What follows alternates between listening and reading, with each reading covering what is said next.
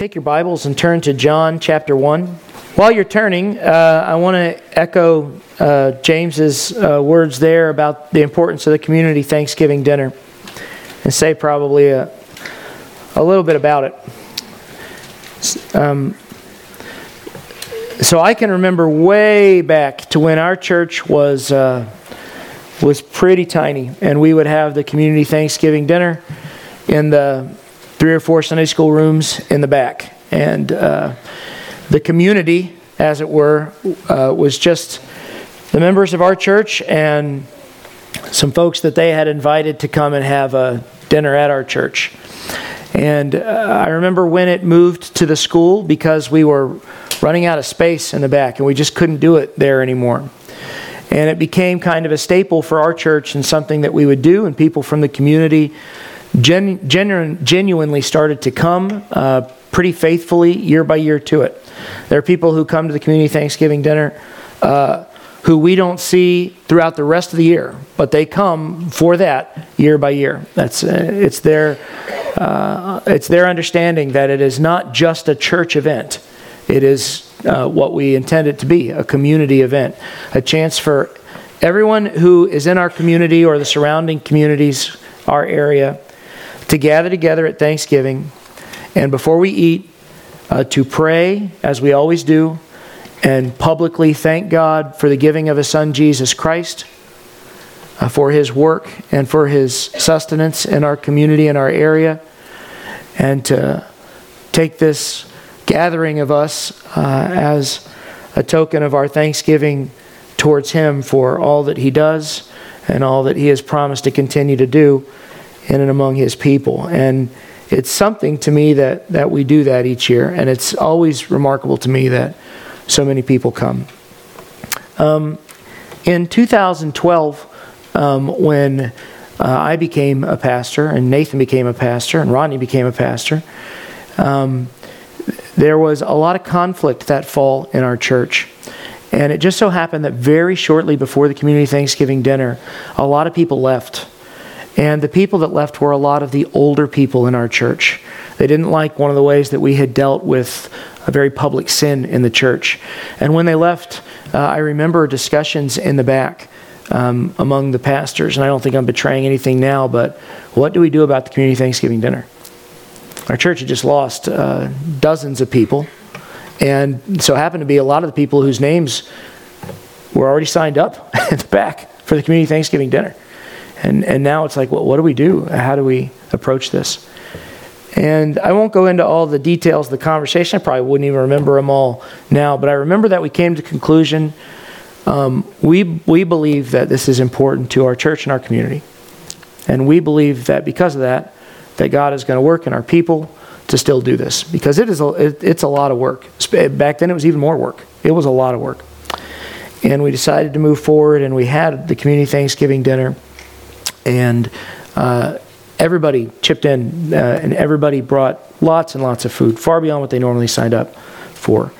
And it was, in a very difficult time, it was an affirmation that, God would work in our church and in our people and in the community still, even in a very difficult time. Fast forward to last year when we couldn't get the school because of COVID and everything that's happened. We just couldn't get it. Whether we wanted to do it or not, there was no site available to us. And by this point, we were having 400 or 500 people come to the community Thanksgiving dinner. It would not work physically here. We couldn't do it. And so we had a scaled down church Thanksgiving dinner. And some of you will remember that. We had it right here in the sanctuary. And now this year, we can get the school. And we are going right back to the community Thanksgiving dinner. And we don't know how many people are going to come. And, we have a sign-up sheet, and we're trusting in our church members once again to resume the call and to serve, both by bringing food and by coming and physically serving. And I have faith that sheet will be full and that people will do well, not in service, to me or to a pastor or to a planning committee, but in service to the Lord. And now we need to all of us take the responsibility to make sure that we invite people back to this community Thanksgiving dinner. because there's still ambiguity in the world about, well, I don't know if they're still doing this year. And not just about the community Thanksgiving dinner, but about a lot of things. Even around sports and basketball, I've had people ask me, are families allowed to come this year and watch basketball? There's just ambiguity. And we need to not take for granted that people know, or that they'll see an advertisement on Facebook or a flyer. We need to tell the community that they are welcome and that this dinner is for the Lord and for them. So this is this coming Wednesday, and I think we need to take this call seriously. And that's why I wanted to take a minute here at the beginning of the sermon and try to call you to that. You need to call friends and family, and you need to be public where you have the opportunity to be public about what we're doing. And the Lord will be honored at that dinner. We will stand up and we will pray before the community, and the Lord will be honored there. And I ask you to be a part of that, and I'm sure all of you will. So with that said, in John chapter 1, why are we in John chapter 1? We've been in 1 Corinthians. So why are we in John chapter 1? I did make mention in a previous sermon that we were going to turn our attention a little earlier this year than we typically do to what is commonly referred to as the Christmas story, or the coming of Jesus. I don't want to take for granted that everyone is familiar with what the Bible has to say about this. I don't want to take for granted that if you went to Sunday school as a kid that it was taught thoroughly, or that you remember everything that you were taught, or that you are in Sunday school or teaching areas now where this continues to be taught. And this is, I think, one of the most misunderstood things about the Bible in our culture is what exactly it's trying to do and accomplish. Why do we have the Bible? What is its purpose? The Bible is a collection of books. That's what it is. 66 books. And why do we have these books? Are all of them important? To what extent are they important? Is there a cohesive thing that these 66 books together are working together to accomplish? Or do some of the books deal with certain things that don't apply to other subjects that apply to us? And therefore they're not a part of our teaching vernacular, our curriculum. They don't. Now, it's been the testimony of our church in the way we have taught through the Bible for many, many years that all of God's Word is inspired and all of God's Word is telling a cohesive story. In our youth group and in our children's teaching and training, we have made it a point in our curriculum to make sure we are covering as best we can the fullness of the Scriptures, even if some of it is in survey form. Many of you might have grown up under Steve's oversight in teaching of children and seen the thoroughness of how each book of the Bible receives a treatment in our children training on Sunday nights and Wednesday nights, and how we've approached this in the past. So for our church, and that's where you're gathered today, it's important to say that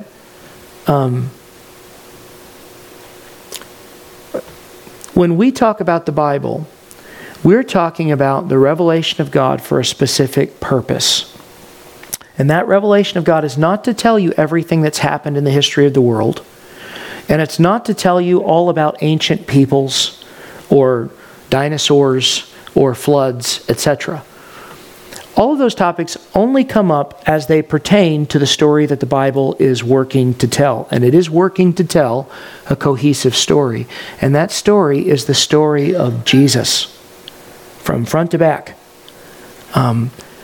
Justin, I don't know if you've I don't know why you read 1 John 1 this morning, but I was scrambling, even sitting in the pew. This is no joke, because sometimes I will send Justin a message on Sunday morning saying, hey, in scripture reading, could you read this passage? And I was scrambling in the pew. Now, I was planning to turn to John 1, but I thought, man, I should have told Justin to have somebody, I didn't know who was reading, have somebody read from 1 John 1, because there's a lot of overlap in 1 John 1 to John 1, and they both are covering a lot of similar topic.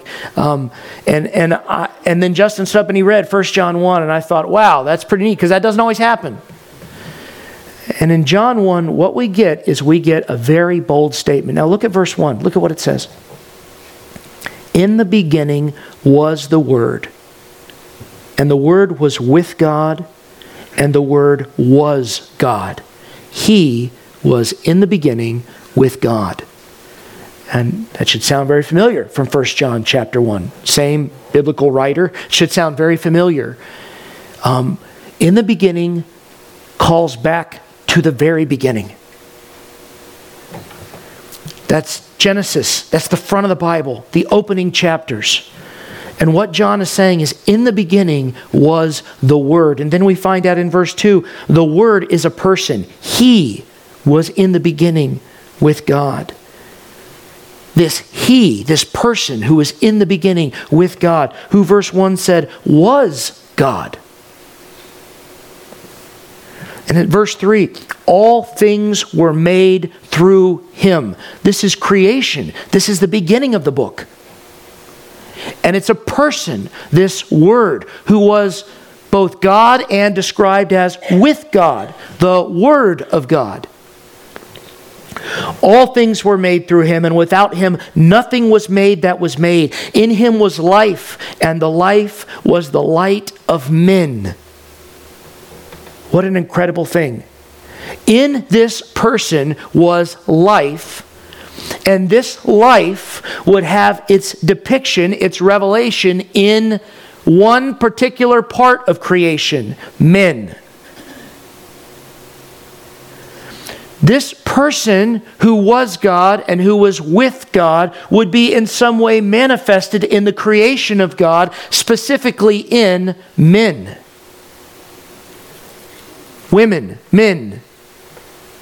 Verse 5, and the light shines in the darkness, and the darkness did not comprehend it. And then we pivot as John describes to us John the Baptist, who was the prophet that introduced Jesus. And this is what he says of John.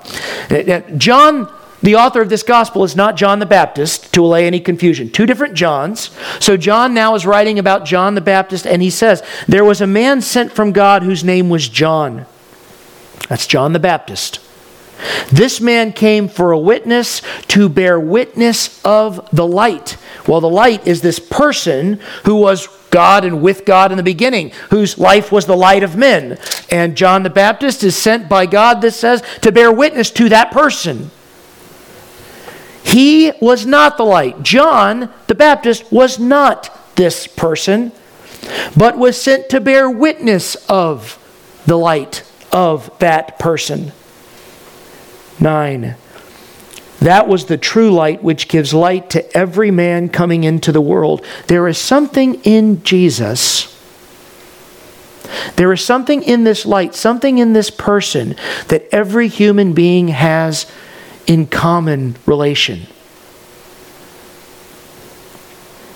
That was the true light which gives light to every man coming into the world. He was in the world, and the world was made through Him, and the world did not know Him, which is always a sad thing for me to read.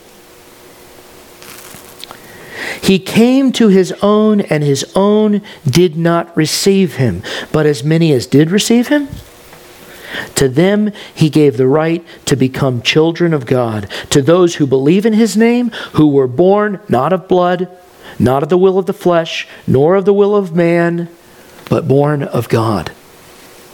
And the Word became flesh and dwelt among us, and we beheld His glory, the glory as of the only begotten of the Father, full of grace and truth. This is John, the gospel writer, giving his personal testimony. We saw this man who was in the beginning, who is the light of all men, who was both with God and who is God. This man who without Him nothing was created, whom all things were made through. We saw Him because He became flesh.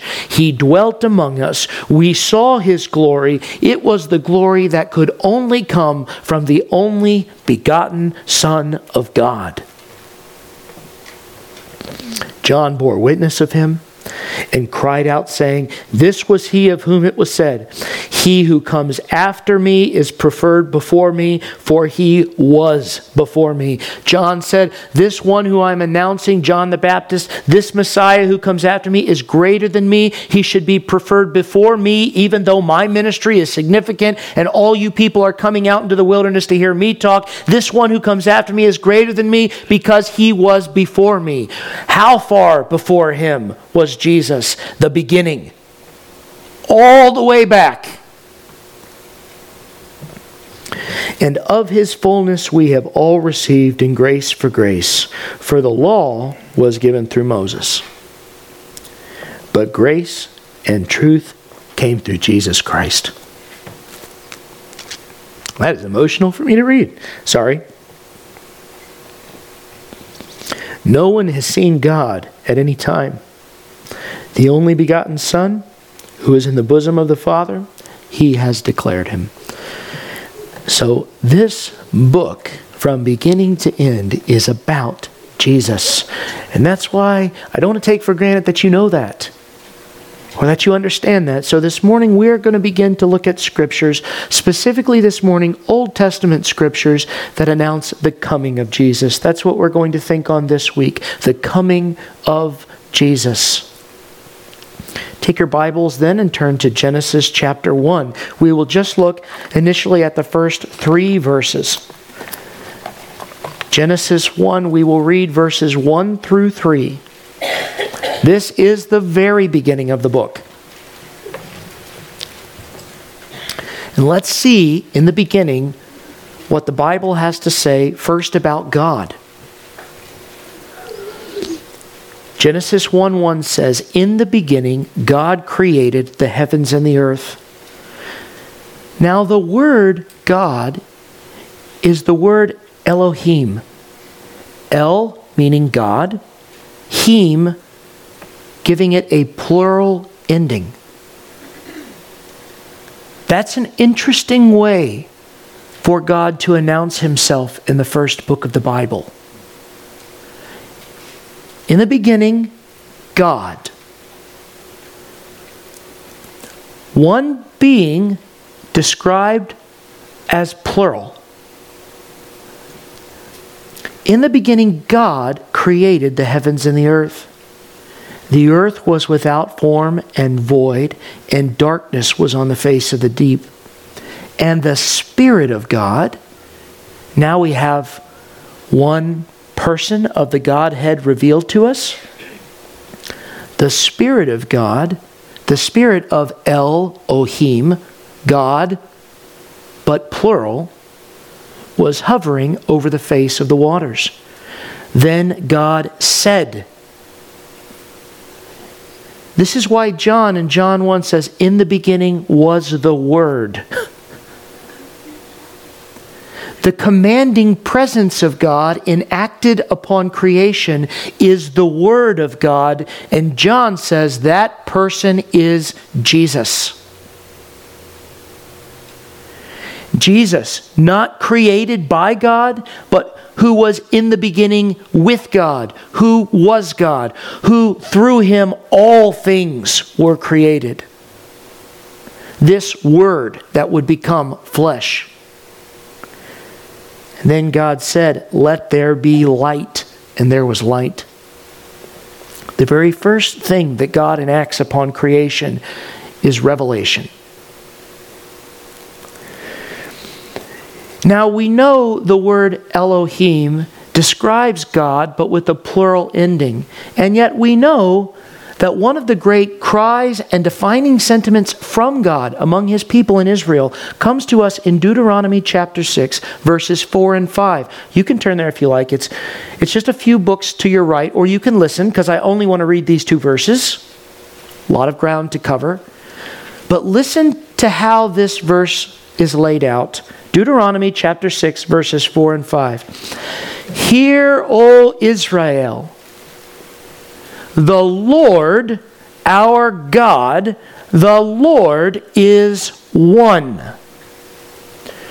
Now, If you did turn to Deuteronomy chapter 6, verse 4, you would see that the word Lord in the English translation is all capital letters. Capital L, capital O, capital R, capital D, Lord. When you see in the English Old Testament the word Lord entirely capitalized, it is the English representation of the word in the Hebrew, Yahweh, the name of God. When Israel read this in the Hebrew, they did not read the word Lord as in king or ruler, as we think of the word Lord. They read the word Yahweh. Yahweh is what the text says.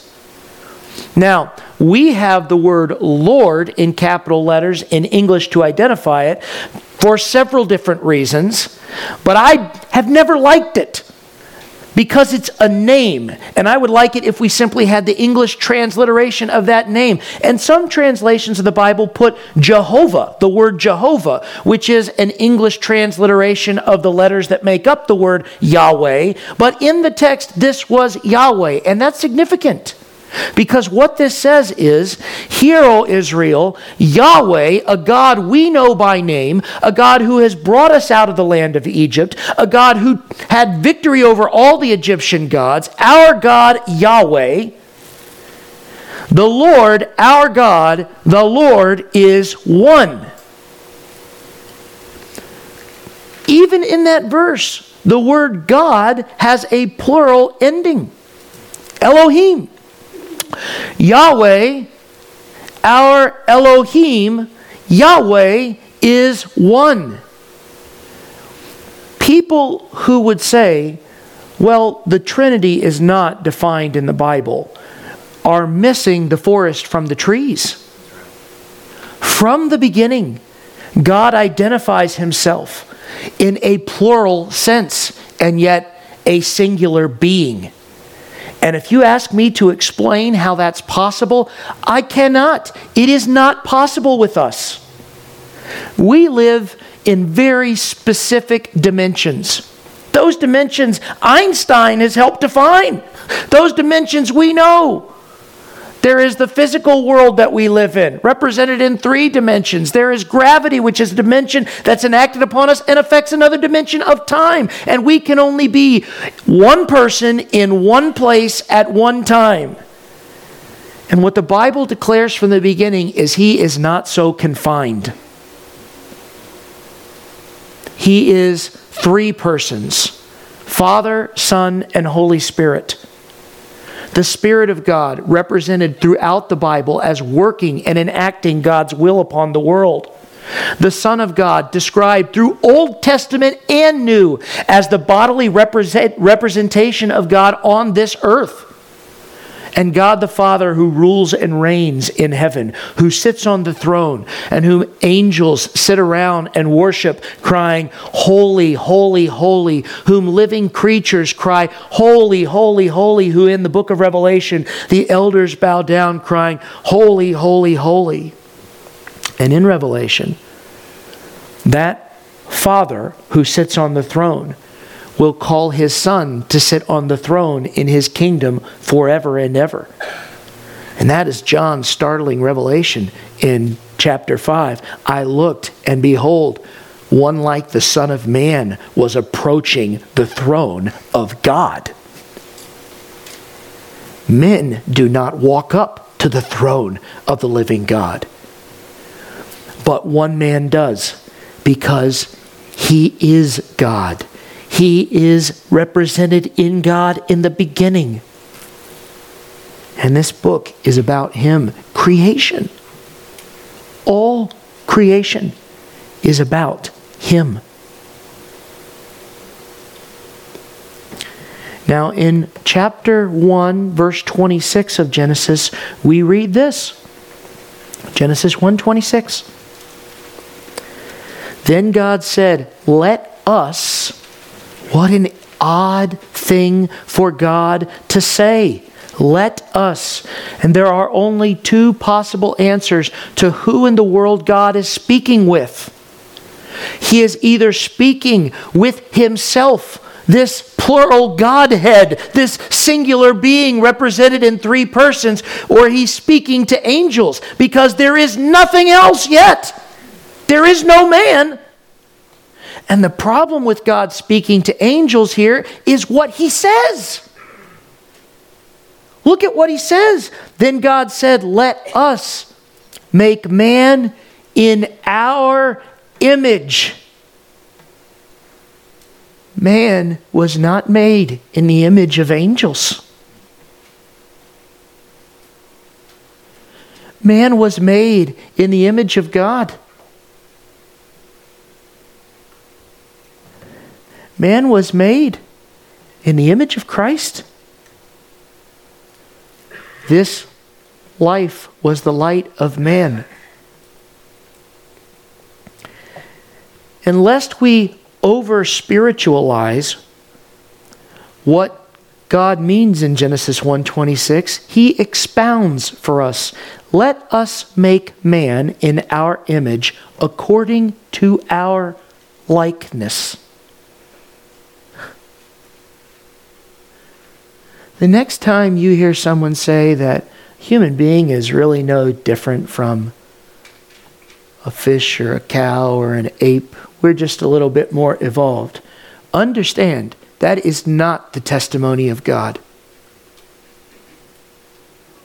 And every human being, regardless of how broken their body is, how flawed they are, regardless of any physical failing in their lives, any mental failing in their lives, every human being is a being made in the image of God and deserves dignity and respect for that alone. It was this doctrine that transformed the Roman Empire when they embraced the Christian faith. That there were not subhumans. That every being deserved dignity because every being possessed the imago Dei, in Latin, the image of God. Let them have dominion over the fish of the sea, over the birds of the air, over the cattle, over all the earth, and every creeping thing that creeps on the earth. So God created man in his own image. In the image of God he created him. Male and female he created them. Now, this man that was created is not the sole possessor of the image of God. It says male and female he created him. This is not a gender-specific idea. Every human being possesses the image of God. One interesting thing about creation that often gets overlooked in the creation story. Eve is named, and the animals are named, but you don't see a verse where Adam is named. Because Adam, in the language, is the word man. You could read verse 26, "Let us make Adam in our image."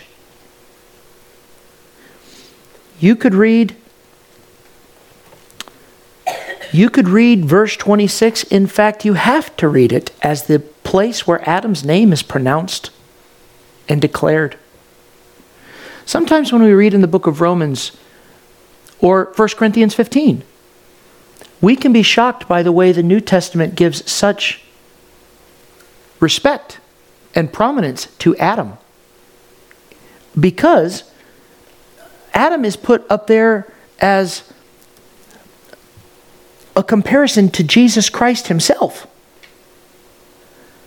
But Adam and Christ are unique in all of the world in that they are both men that are direct creations of God in the physical manifestation of it. In other words, the physical flesh of Jesus came from the DNA of Mary and the Spirit of God.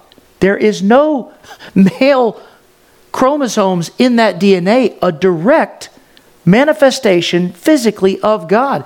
And Adam shares that in common. Adam was legitimately a son of God, not a son of any other man. And Jesus is referred to as the better Adam, the second Adam, the last Adam in the New Testament. There is something prophetic happening in the relationship of God with Adam. In Genesis chapter 3, Adam falls. And we read this as the prophecy begins to take shape of what God is doing. Genesis chapter 3, read with me nearly without pausing here, the first 24 verses. Now the serpent was more cunning than any beast of the field which the Lord God had made. And there it is again, right? The Lord God. And he said to the woman, has God indeed said, you shall not eat of every tree of the garden? And the woman said to the serpent, we may eat of the fruit of the trees of the garden, but of the fruit of the tree which is in the midst of the garden, God has said, you shall not eat it, nor shall you touch it, lest you die. Then the serpent said to the woman, you will not surely die. This is the grounds of Jesus to say that Satan was a liar and a murderer from the beginning. The very first thing he does is call God a liar. And then here's the temptation. For God knows that in the day you eat of it, your eyes will be opened, and you will be like God, knowing good and evil. So when the woman saw that the tree was good for food and that it was pleasant to the eyes, a tree desirable to make one wise, she took of its fruit and ate. She also gave to her husband with her, and he ate. Then the eyes of both of them were open, and they knew that they were naked. And they sewed fig leaves together and made themselves coverings. It's interesting to me, and it always has been, that with the understanding of evil comes the realization, the immediate realization of vulnerability and weakness and exposure. Fear. Fear. How do we know they were afraid? How do we know fear of this vulnerability, of this exposure caused them to do this? Well, verse 8 says, and they heard the sound of the Lord God walking in the garden in the cool of the day. I'll leave it to you to determine which person of the Godhead walked in the garden in the cool of the day. It wasn't the Spirit of God.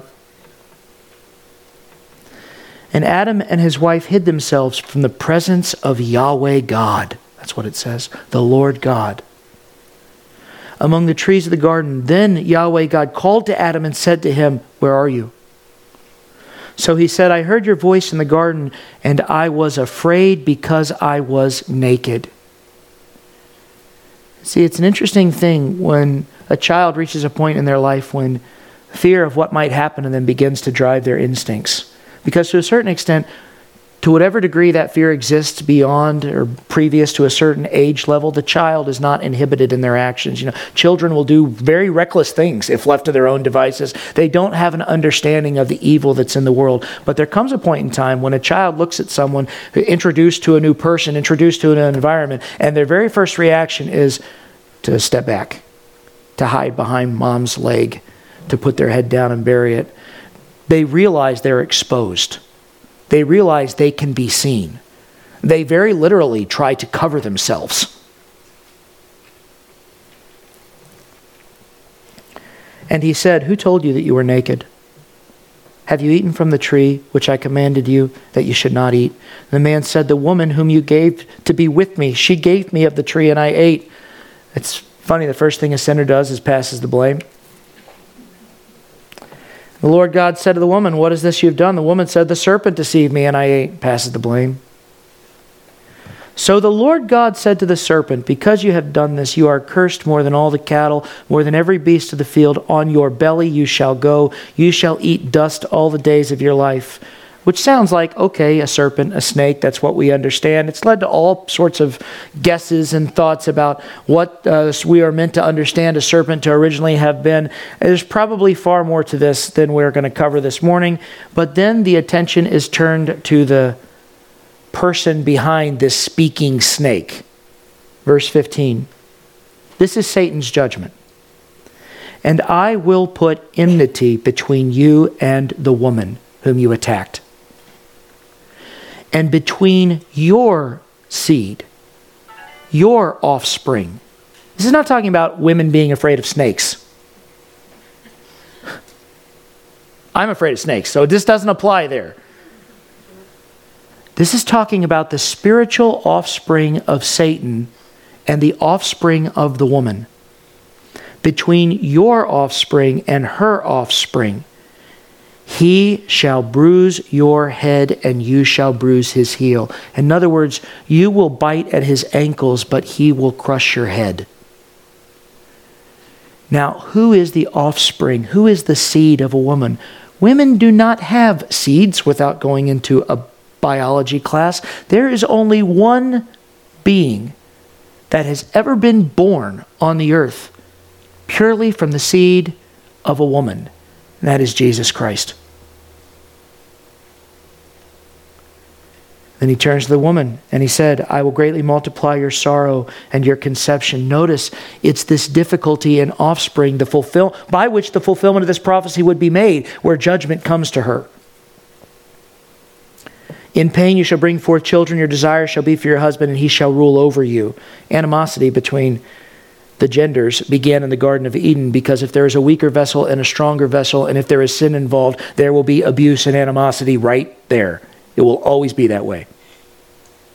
Sinners will exploit, sinners will abuse, sinners will be envious, sinners will want for themselves what someone else has. Verse 17, then to Adam he said, because you have heeded the voice of your wife and have eaten from the tree of which I commanded you, saying, you shall not eat of it. Cursed is the ground for your sake.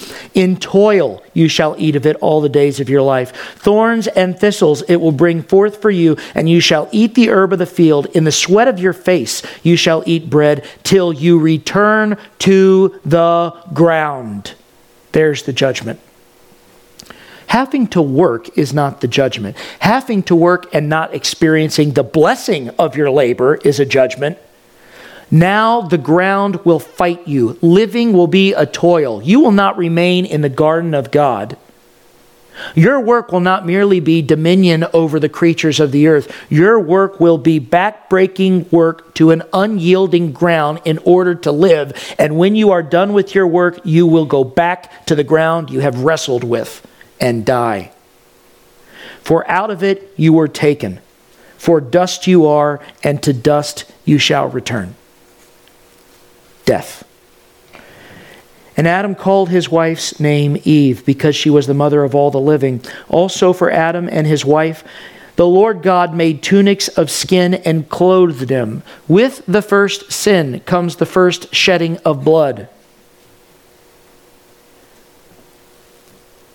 Then the Lord God said, behold, the man has become like one of us, to know good and evil. And now, lest he put out his hand and take also of the tree of life and eat and live forever, ...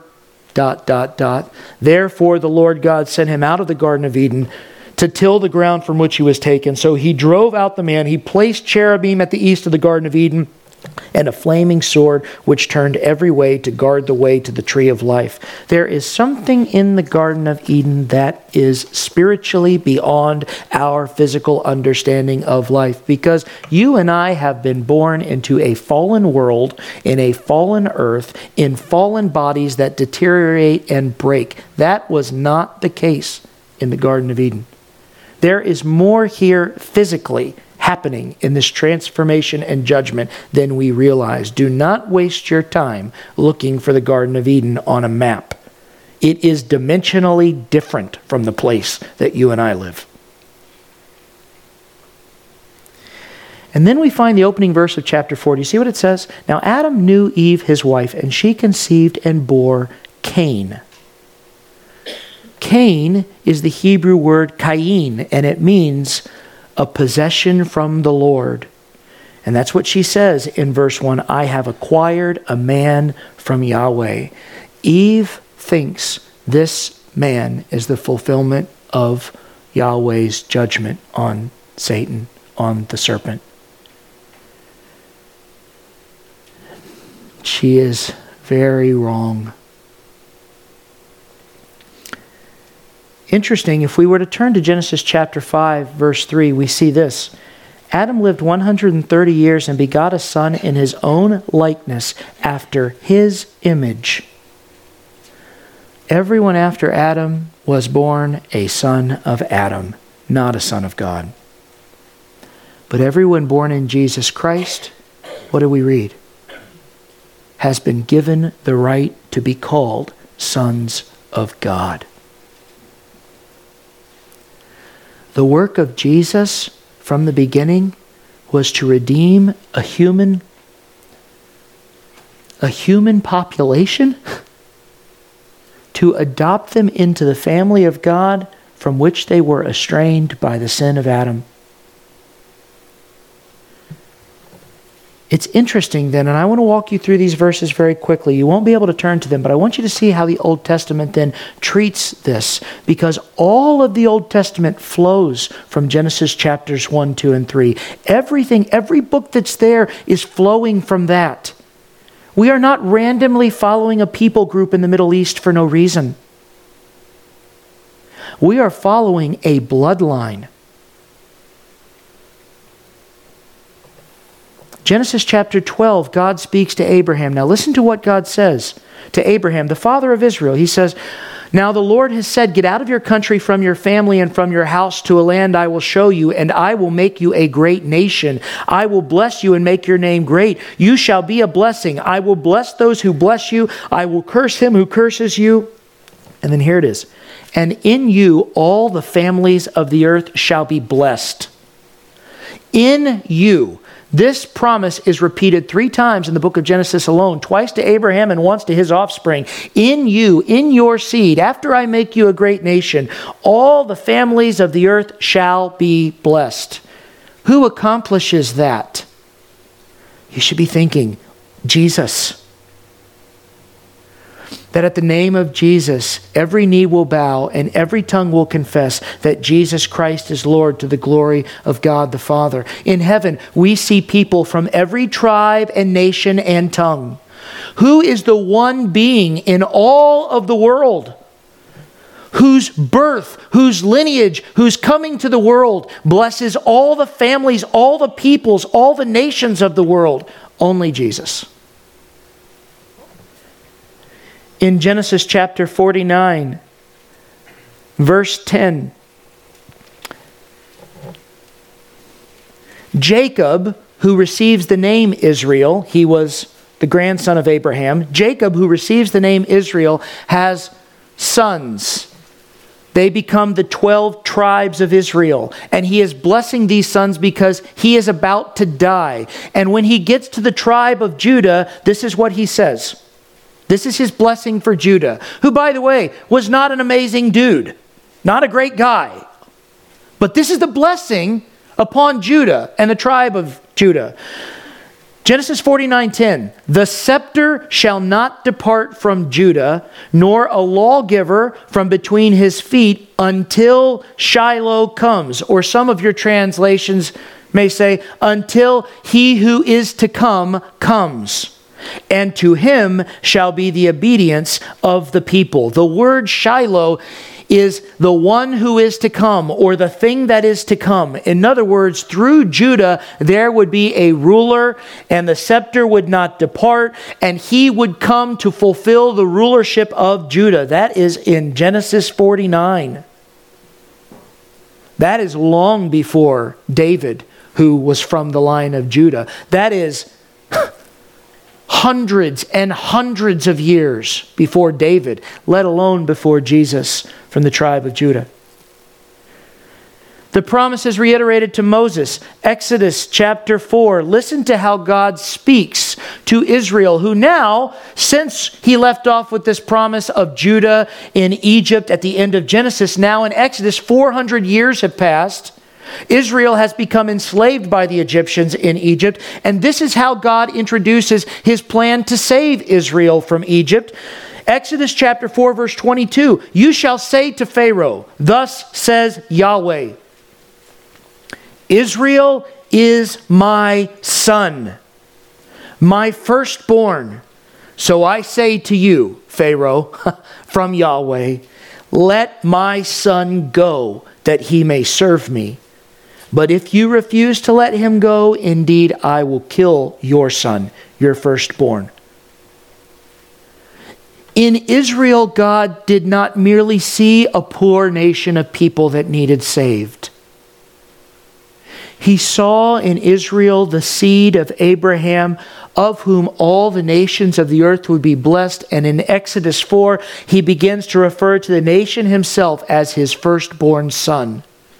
Because in the seed of Israel is the incarnation of Jesus Christ.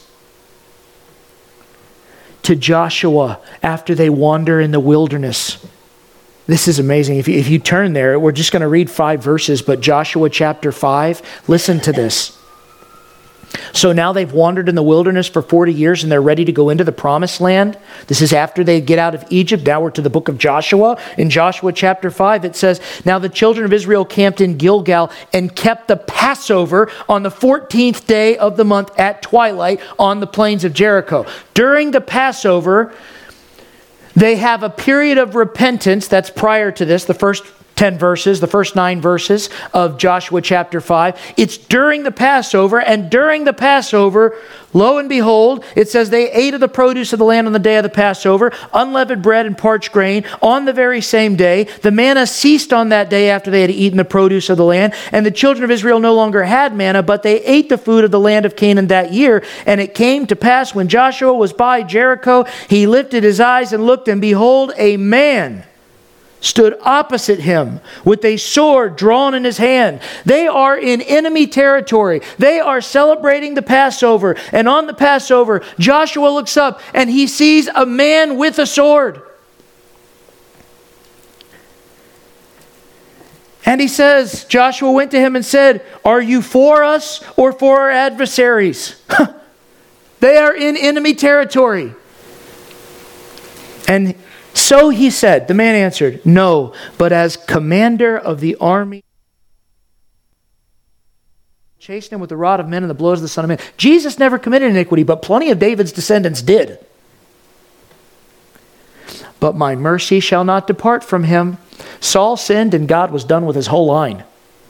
That wasn't going to happen with David, because through David, the mercy of God would extend through every sinful descendant until it came to Jesus, who would be the fulfillment of all these promises. Verse 16 says, "Your house and your kingdom shall be established forever before you. Your throne shall be established forever." How long is forever when God says it? Let me tell you something. There is no human being sitting on the throne of David right now. But there is an heir of David who hasn't died, who's still alive, who died and is alive again. The throne belongs to him. David and the rest of the kings, they don't do well. They perish, they fall into judgment. And then as Israel realizes their great kingdom of the Old Testament is coming to an end, their prophets, the prophets of the Lord, start looking to the kingdom that God has promised them forever that won't come to an end. And the prophets start to speak specifically of Jesus. This is 700 BC, 700 years before the birth of Jesus Christ. Right before the fall of the northern kingdom to Assyria, before the fall of the southern kingdom to Babylon, Isaiah in chapter 7, verse 14. "Therefore the Lord himself will give you a sign. Behold, the virgin shall conceive and bear a son, and shall call his name Emmanuel." Emmanuel meaning God with us. The context of this is the king of Israel thought that he was about ready to be wiped out, and Isaiah says, no, God's going to save you. And he says, "Go ahead, ask me for a sign that I'm telling you the truth." And the king of Israel says, "I'm not going to ask God for any sign." And Isaiah says, "Fine, if you won't ask for a sign, I'll give you a sign that extends far beyond you. The virgin shall conceive and bear a son, and they shall call his name God with us." There will be a replacement to your kingdom and to your rule and to your judgment. In chapter 9 of Isaiah, verses 1 through 7, speaking of the judgment that the Babylonians would wreak, they turn their attention to the Savior who would come. Now listen to this. Nevertheless, the gloom will not be upon her who is distressed, as when at first he lightly esteemed the land of Zebulun and the land of Naphtali, and afterwards more heavily oppressed her. The land of Zebulun and Naphtali are what we call Galilee. And these lands were lightly esteemed because they were the smallest and the furthest reaching areas. And they were oppressed because they were on the outskirts of the kingdom and enemies constantly raided. Whenever you see the Philistines fighting, they're always raiding in these lands. But then it says this, by way of the sea, beyond the Jordan, in Galilee of the Gentiles, the people who walked in darkness have seen a great light. Those who dwelt in the land of the shadow of death, enemies overshadowing them, all their possession in the promised land. Those who walked in the valley of the shadow of death, those people who walked in darkness have seen a great light. Upon them the light has shined.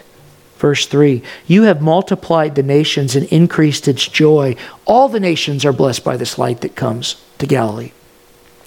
They rejoice before you according to the joy of the harvest, as men rejoice when they divide the spoil. For you have broken the yoke of his burden and the staff of his shoulder, the rod of the oppressor, as in the day of Midian. For every warrior's sandals from the noisy battle and garments rolled in blood will be used for burning and fuel of fire. No more war, battle garments will even be required for the people anymore. For unto us a child is born. Unto us a son is given, and the government will be upon his shoulder, and his name will be called Wonderful, Counselor, Mighty God, Everlasting Father, Prince of Peace. Of the increase of his government and peace there will be no end, upon the throne of David and over his kingdom, to order it and establish it with judgment and justice from that time forward, even forever. The zeal of the Lord of hosts will perform this. Micah, prophesying at the same time as Isaiah, says this. Micah chapter 5, verses 2 through 5. Just listen if you don't want to turn. But you, Bethlehem of Ephratah, though you are little among the thousands of Judah, yet out of you shall come forth to me the one to be ruler in Israel, whose goings forth are from old, from everlasting. Does that sound like a simple man to be born? No, out of you will be born a ruler, the one to be ruler in Israel, whose goings forth are from old. He will come, the one who is from everlasting.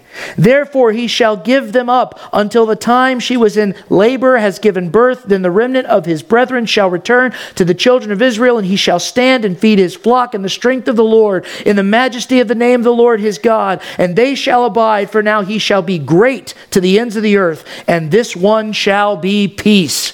That is not merely looking forward to the coming of Jesus Christ. That is looking forward to the second coming of Jesus Christ.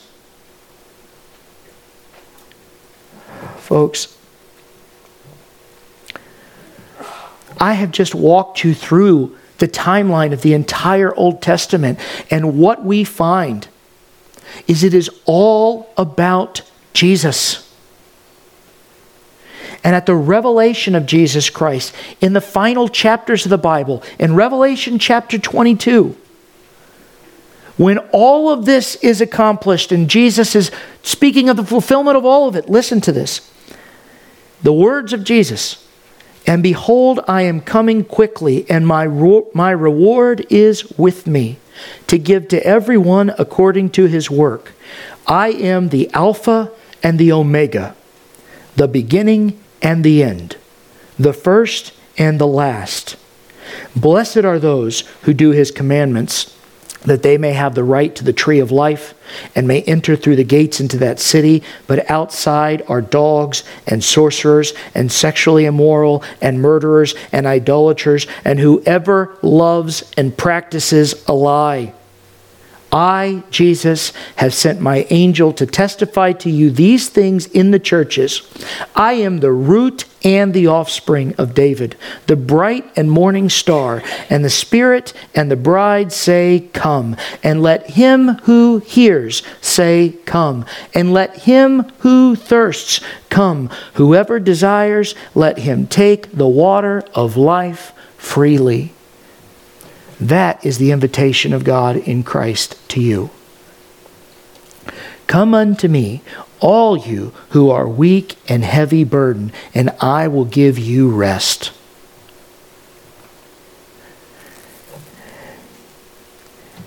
This is all about Him. He was in the beginning, and He will be on the throne at the end. And next week, we will look at His life. But I want to ask you in closing, what does it mean to reject Jesus?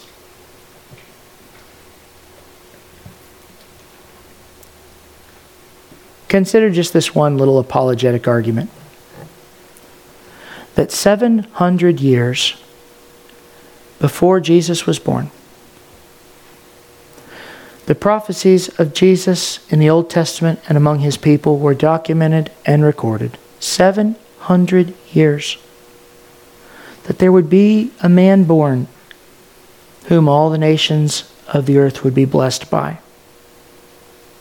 Just think about that for a second. 700 years before Jesus.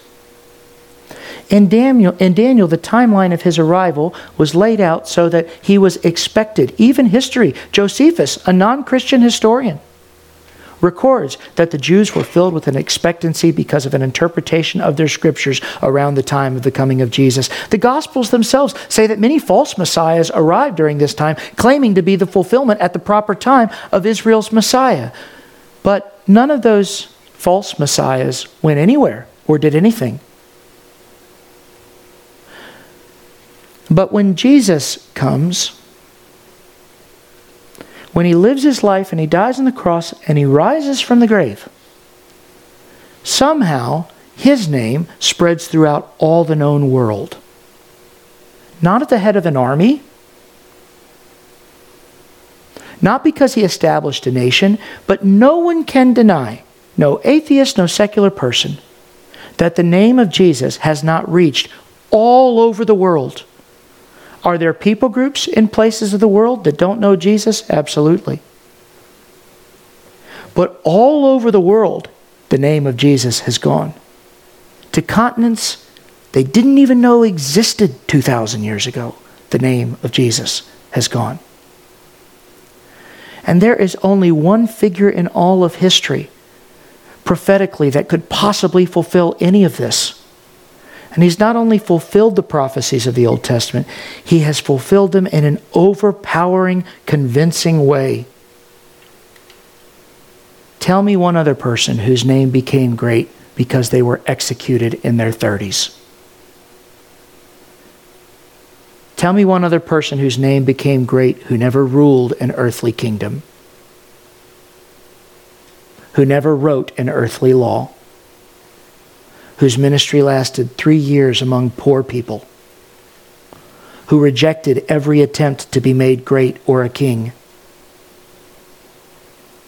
Tell me anyone else who died with all but 120 people believing he was a fraud, whose name went throughout all the earth. I don't see how anyone could reject the name of Jesus. Clearly, the work of God has accomplished something that no other man has ever accomplished, though many have tried. Alexander the Great's name is not worshipped or revered. It's simply a footnote in history.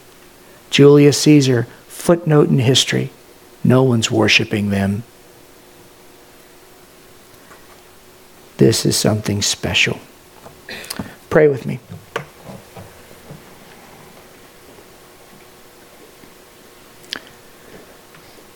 Father, thank you for your love for us and for our salvation.